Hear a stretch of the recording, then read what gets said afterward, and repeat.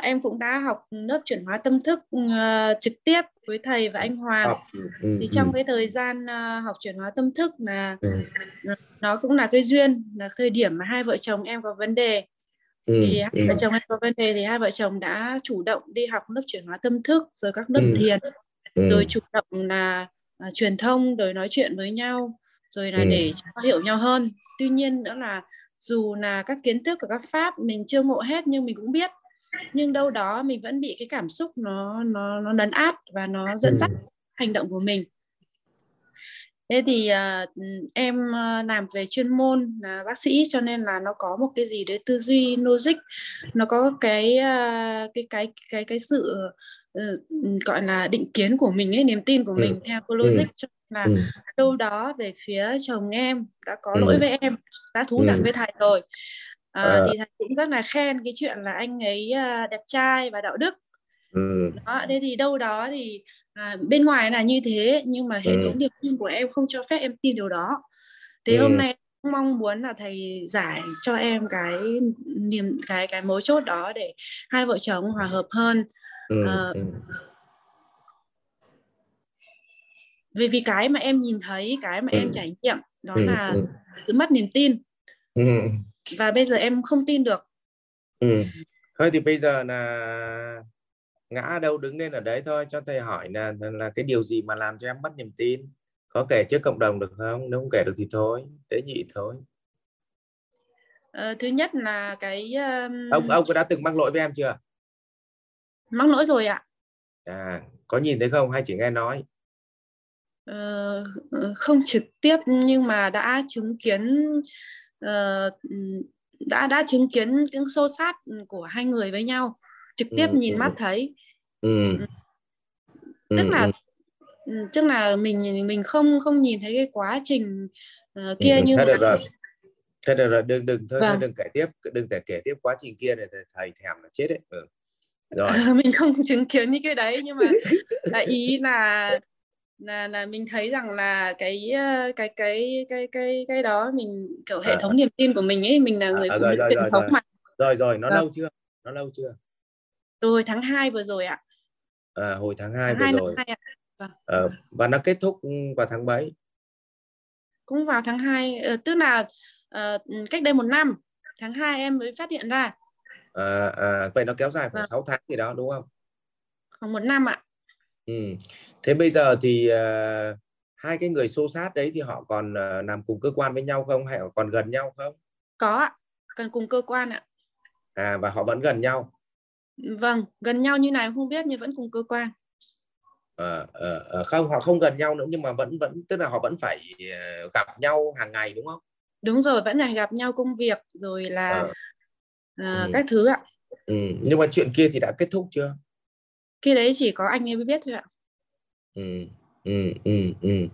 Thế thì nhưng mà khoảng 6 tháng gần đây thì từ tháng 2 đến bây giờ là 6 tháng mà, thì anh ứng xử với em có tốt không? Có thay đổi cách ứng xử so với lại 6 tháng trước đây không? Tức là từ trước đến nay anh cũng chưa ứng xử với em là tồi bao giờ cả. Cũng là hoàn thành trách nhiệm của một người bố và một người chồng. Nhưng mà Có mỗi ok cái ok là tốt. Vậy thì đây là lần thứ mấy anh mắc lỗi với em? theo em biết là lần đầu tiên ạ. Theo em biết lần đầu tiên, vậy thì tốt. Bởi vì là theo như thầy biết về mặt quy luật của đàn ông thì mỗi người đàn ông nó có 3 lần mắc lỗi với vợ trong một cuộc đời, và đa phần thì đều không bị lộ, đa phần là không bị lộ. Thế thì trong trường hợp này thì là thầy nghĩ là chồng em là người tốt mà. Hiền ơi. Không, em không nói về vấn đề là tốt hay xấu. Cái quan trọng nhất là em không có niềm tin về anh ấy nữa. Bây giờ thế này nhá, thầy nghĩ nó chỉ là cảm xúc vợ chồng thôi, nó không còn cảm xúc nữa rồi. Chứ còn tin thì thầy tin là về mặt lý trí của em thừa thông minh, vì thầy gặp em rồi mà. Thầy chỉ sợ là cái cảm xúc kia nó bị hơi cạn một chút, thì cái đấy cần có thời gian, có phải không? Tĩnh lại một chút. để cảm nhận xem có đúng là như vậy không.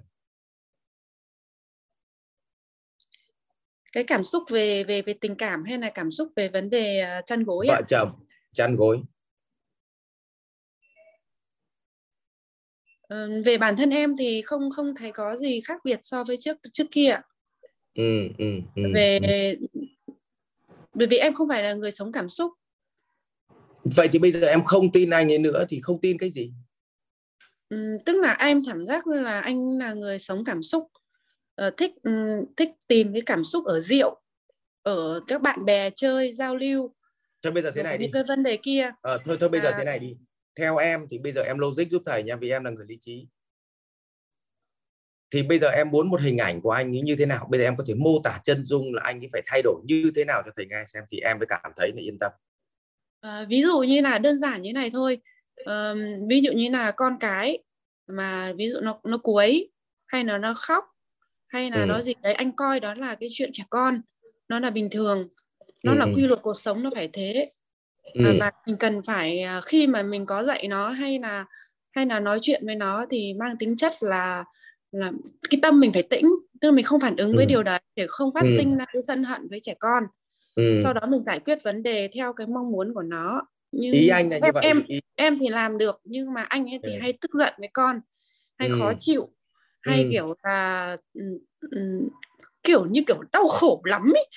Rồi vậy là không phải là không tin anh đấy, mà là chưa hợp với phong cách chứ, chưa hợp với tính cách của anh ấy trong hiện tại, chứ không phải là không tin chứ. Không tin chứ tại nữa chứ thầy. Những cái không, thầy đang nói là làm thế nào. Bây giờ anh ấy phải sống với em như thế nào để cho em tin anh ấy cơ mà. Nếu bây giờ em hãy tưởng tượng là anh đã mắc lỗi rồi nhá, thì bây giờ theo em anh ấy phải ứng xử với em như thế nào để cho em tin. Còn cái mà em đang nói là tính cách của anh ấy. Làm thế nào để tin, đúng không ạ?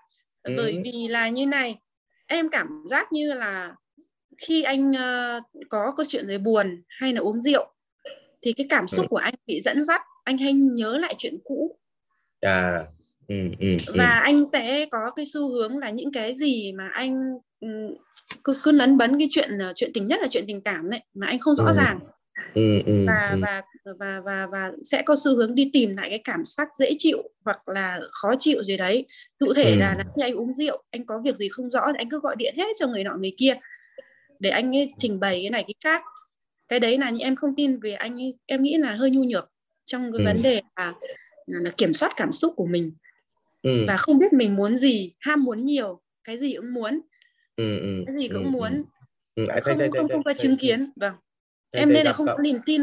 Em không có niềm tin bởi vì là cái vấn đề ở chỗ là cái hiện tại, cái mắt nhìn thấy, và cái tương lai, cái logic của em và cái kinh nghiệm. Đúng. Với cái tính cách đấy thì em suy ra là cũng khó kiểm soát được bản thân mình, đúng không? Rồi. Nó không phải là với người A thì nó sẽ là người B. Đúng ạ. Nó không phải cái vấn đề, không phải là một người, mà vấn đề cái vấn đề với tính cách đấy, thói quen đấy, nó sẽ sinh ra những cái vấn đề đấy. Thế thì giữa cái việc mà tin với không tin thì theo em thì bây giờ nó có cái cách, cái đứng về mặt hành vi của em, đời thay đổi khi ta thay đổi, thì cái cách tốt nhất đối với em là em có bao giờ em tư duy là em sẽ làm như thế nào không? Bản thân em thì từ trước đến nay cái tính cách của anh ấy thì từ trước đến nay vẫn là như thế rồi. Và bây em giờ luôn thì đứng. thôi bây giờ thầy sẽ trả lời luôn. Thầy trả lời luôn thế này. Mọi thứ nó đều là vô thường, thành trụ hoại không, sinh lão bệnh tử. Thì bây giờ cái điều quan trọng nhất ý, là em cứ đối xử, tránh tình trạng là biến cái lỗi của người thành lỗi của mình. Thì đối với em là người có trí tuệ, có logic, thì bây giờ em cứ đối xử với anh ấy tốt nhất. Đừng để lòng nghi ngờ nó choán hết tâm trí của mình và làm cho mình đau khổ. Thế thì mình cứ đối xử như một người vợ thật sự thực thụ. Và thực sự mình đang là người vợ thực thụ mà. Mình đối xử mọi thứ nó đều tốt, đúng nghĩa là một người vợ lo lắng cho anh ấy. Tránh xung đột mà hãy bàn bạc với nhau. Và cái gì không bàn bạc được thì nhường nhịn được thì nhường nhịn nhau. Thì mình cứ sống như thế đi, sống thật tốt. Còn khi mà mọi thứ nó không giữ được nữa vì nó không phải là của mình thì nó không phải là của mình. Còn nếu mà mình sống thật tốt mà nó đã không phải là của mình thì mình phải chấp nhận, mình không ân hận gì. Còn nếu nó là của mình thì mình phải có trách nhiệm đối xử cho nó thật tốt. Vậy thì em không cần phải nghi ngờ, cũng không cần phải tin hay là không tin. Hãy đối xử với anh ấy thật tốt. Đúng nghĩa em là một người vợ đảm đang đi. Thầy ơi, không đơn giản như thế đâu thầy ạ. Cái chuyện tin hay không tin liên quan đến sức khỏe của em nữa chứ thầy. Cụ thể là như thế nào? Ví dụ chuyện đường tình dục chẳng hạn. À, em sợ anh ấy lang trả gì? Vâng. Ừ. Nó không chỉ đơn giản là tin không tin, ví dụ như thầy và các học viên hay các khác, nó hoặc là người một quan hệ khác, nó không bám chấp vào nhau, không dính chấp. Nhưng mà cái này còn liên quan đến sức khỏe nữa, chứ không phải là đơn giản chỉ mỗi niềm tin. Và em là bác sĩ nên em rất sợ ở vấn đề đấy. Thì thôi mình phải dùng pháp thôi, biết cách nào được nhé. Yeah. Chứ bây giờ nhá, thầy bây giờ nó không bàn về chi tiết kỹ thuật gọi là kim chỉ đá lửa bên trong nữa. Tóm lại bây giờ em có hai lựa chọn. Một là lựa chọn em phải làm như thầy, hai là lựa chọn chia tay ngay bây giờ. Thì theo em thích cái lựa chọn nào hơn?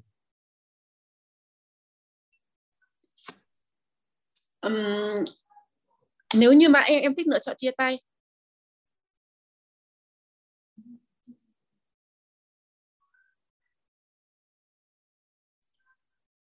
Bây giờ thế này, bọn em đã từng ly thân chưa? Dạ chưa. Vậy thì nó cũng không phải đến mức độ vội vậy đâu. Em có thể dùng cái giải pháp là hai vợ chồng tạm thời lắng xuống, tĩnh lại, không nói chuyện với nhau một thời gian, việc ai người ấy làm. Có thể là vẫn ngủ cùng phòng, hoặc là không ngủ cùng phòng thì tùy em, nhưng vẫn sống chung một nhà, vẫn cơm nước cho anh ấy bình thường. Nhưng nó dừng lại cái chuyện mà cái ý nghĩa của vợ chồng. Nhưng mà giống như hai người bạn chung sống một gia đình thôi. Và tĩnh tại một thời gian 6 tháng đến 1 năm thì ra quyết định nó vẫn chưa muộn mà. Chứ không nhất thiết phải vội vàng vậy đâu. Biết đâu là có những cái cú sốc như vậy, người ta tĩnh tại, người ta nghĩ lại thì sao? Nhá, theo thầy nghĩ là đấy là giải pháp trung đạo. Bản thân thì anh ấy cũng đã tĩnh tại và nghĩ lại rồi, cũng đã thay đổi nhiều, tập trung vào gia đình hơn, bỏ các cuộc nhậu và không đi chơi nữa. Và nhưng em cảm thấy là anh đang làm việc đấy một cách là bị gò bó ấy. Thì đúng rồi, em hình dung là thói quen nào người ta cũng cần có một thời gian để người ta thay đổi mà. Em đừng đòi hỏi một cách là nó giống như kiểu là họ bỏ một thói quen vui của họ là uống rượu. Bây giờ họ về cạnh nhà, ở cạnh với em mà họ vẫn phải cười như cái lúc mà ngày xưa họ đi uống rượu về, thì nó không xảy ra chuyện đó. Tất nhiên nó sẽ hơi ức chế tâm một chút, nhưng họ làm trong cái kiểu như kiểu cưỡng ép ấy. Nhưng có phải là bản chất là họ tự cưỡng ép bản thân họ mà họ vẫn lựa chọn gia đình hơn là lựa chọn bữa nhậu mà. Thì rõ ràng người ta đang muốn hướng về gia đình mà. Vấn đề là em phải kiên trì một chút, thầy nghĩ như vậy. Điều quan trọng nhất, sống với nhau nó lại không phải là đòi hỏi nhau, mà cái hạnh phúc nó đến từ sự hy sinh. Nó là từ sự hy sinh và chấp nhận một số tính xấu của người còn lại và cùng nhau dìu nhau đi trong cuộc đời này. Chứ còn nếu mà đòi hỏi thì nó rất là khó để tìm cho em một cái mảnh ghép hoàn hảo. Thực ra thầy ạ, em cũng có quan điểm sống như thế, và em cũng đã sống như thế bao nhiêu năm nay rồi. Đó là sự hy sinh, sự không đòi hỏi và chấp nhận tất cả các thứ. Em nhận thấy rằng thầy thì sau một cái lúc em đang thấy với em điều đấy á.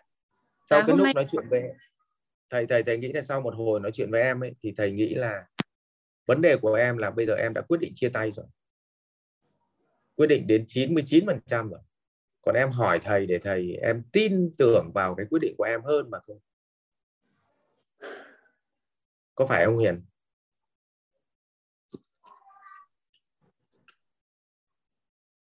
Cái này thì em đã quyết định rồi, có đúng không? Nếu mà nói quyết định thì em quyết định ngay từ khi em phát hiện ra cơ. Thầy khi biết phát hiện vậy. ra thì em đã quyết định luôn rồi. Và em đã, bởi vì là em cũng xem thuyết Phật đấy, thì em cũng mong muốn rằng là mình cũng gọi là cho cơ hội cho cơ hội và trải nghiệm trong vòng đến là 6 tháng, và em cũng không chia sẻ cái chuyện này với ai cho đến ngày hôm nay chia sẻ với thầy và cộng đồng. Thực ra thì thầy vẫn khuyên là thế nào, thầy gặp cậu ấy rồi mà, cậu ấy là người thông minh giỏi giang. Thực ra thì thầy nghĩ là với một người đàn ông như thế thì người ta nỡ chót dại một lần như vậy thì cũng nên tha thứ cho người ta. Chỉ có điều là sợ cái tâm của em nó không đủ rộng lượng, chứ còn nếu mà là thầy thì thầy nghĩ là nên tha thứ cho người ta. Bởi vì em rời cậu ấy đi, em cũng không chưa chắc đã tìm được người chồng tốt hơn cậu ấy đâu. Bởi vì là nhân vô thập toàn, có thể với người A này họ có cái tính xấu này, nhưng người B nó lại còn có 2 tính xấu khác. Thì vấn đề là thực sự là em có mấy thứ mà em nghĩ đến. Một là các con em mấy cháu rồi ạ? Em 3 con ạ. Vấn đề đấy, con cũng là một vấn đề thầy ạ. Em không đủ niềm tin, bởi vì là lý do là em đẻ 3 đứa con gái, thì ở nhà ở Giao Thủy thì khá là muốn có con trai ấy. Thì khi mà tuần trước ấy, bà nội cũng gọi điện là sao chúng mày đẻ muộn thế, không tính toán tiếp đi.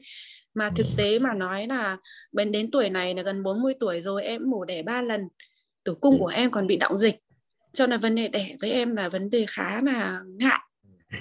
Không chỉ đơn giản vấn đề là có khả năng đẻ hay không, mà khi đẻ ra ấy, thì em thấy rằng là con sẽ bị khóc, và anh chồng nhà em là không kiểm soát được cảm xúc khi các con quấy, và điều đấy làm em tủi thân nhất trong quá trình nuôi con. Thôi bây giờ thế này thì thầy không khuyên bảo gì nữa, thầy chỉ có nghĩ thế này thôi. Em tĩnh tại lại và hãy tưởng tượng đến cái chuyện mà các con em sau này nó lớn lên, nó sẽ phải đối mặt với hoàn cảnh như vậy. Và em tĩnh tại lại, hãy tưởng tượng ra một cái cuộc sống trải nghiệm là các con em nó không có bố bên cạnh, và rồi em cũng không có chồng bên cạnh. Rồi nếu mà thật sự em lại khát vọng và muốn đi một bước nữa, vì thầy biết là em còn trẻ, thì hãy tưởng tượng cho mình một cái mẫu đàn ông như thế nào thì phù hợp. Thì bắt đầu em với có được cái đủ cái dữ liệu để tĩnh tại hơn để ra quyết định. Nhưng mà thầy nghĩ là thời điểm này mất bình tĩnh như thế này, thì trừ khi anh ấy xin ly hôn thì thầy không nói. Nhưng nếu là chủ động là em thì theo thầy thì em cứ lên tĩnh tại tầm độ khoảng 6 tháng nữa. Bởi vì thầy sợ là cái cảm xúc của em nó đang không ổn. Khi thầy nói chuyện với em thì thầy đang lo lắng rằng cảm xúc của em nó chưa thật tĩnh, thì ra quyết định lúc này nó sẽ không thông minh lắm. Nhá. Còn tùy nghe thầy không. Nếu xin ý kiến của thầy thì thầy cho kiến. Thì thầy chỉ có cho kiến được vậy thôi, còn vẫn quyết định là em. Thực ra là bọn em cũng đã cố gắng 6 tháng để học tập, để tu hành cùng nhau, nhưng vẫn không bỏ được cái cảm xúc ban đầu khi mà em phát hiện ra nó vẫn không bỏ được ấy, cho nên là em vẫn biết là khi tại vì nó định kiến ở trong đầu em không xóa được. Em là rất em không bỏ được, em không bỏ được cái định kiến đấy, và em biết rằng là mọi sự đổ vỡ đều thiệt hại nhất là những đứa con. Nhưng đứa con thì em cũng biết điều đấy, nhưng mà em cũng mạnh dạn hỏi thầy và chia sẻ những cái tâm sự của mình, là mong muốn là thầy giúp em để bỏ định kiến của mình. Và thực tế mà nói là như thầy nói là nhân vô thập toàn, bản thân em cũng không phải là người hoàn hảo. Em cũng gây sự khó chịu cho anh ấy chứ phải không, em hiểu.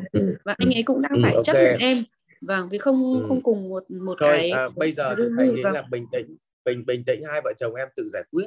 Thầy sợ là em hơi nóng vội, cho nên thầy chỉ có lời khuyên như vậy thôi. Xin lỗi cả nhà vì bạn Hiền nói chuyện cá nhân của bạn Hiền hơi lâu, nhưng mà đây là chuyện nó liên quan đến cả một cái tương lai của mấy bạn trẻ và hai vợ chồng bạn, thì cho nên là mình nhường thời gian để mình làm sâu hơn chút nhé. Cả nhà cộng đồng thông cảm. Hiền hình dung không? Ok, thôi được. Nếu có dịp thì hôm nào có thể cà phê ở chỗ tập đoàn, có thêm thời gian nói chuyện hay hơn là trên Zoom này nhé, Hiền nhé. Vâng ạ. Em cảm ơn thầy ạ. Okay, cảm ơn các anh chị đã lắng nghe tâm sự của em ạ. Học viện Doanh nhân CEO Việt Nam cảm ơn bạn đã quan tâm theo dõi. Chi tiết về các chương trình huấn luyện của thầy Ngô Minh Tuấn và Học viện Doanh nhân CEO Việt Nam, xin vui lòng truy cập website saovietnam.edu.vn, hotline 098 677 6622.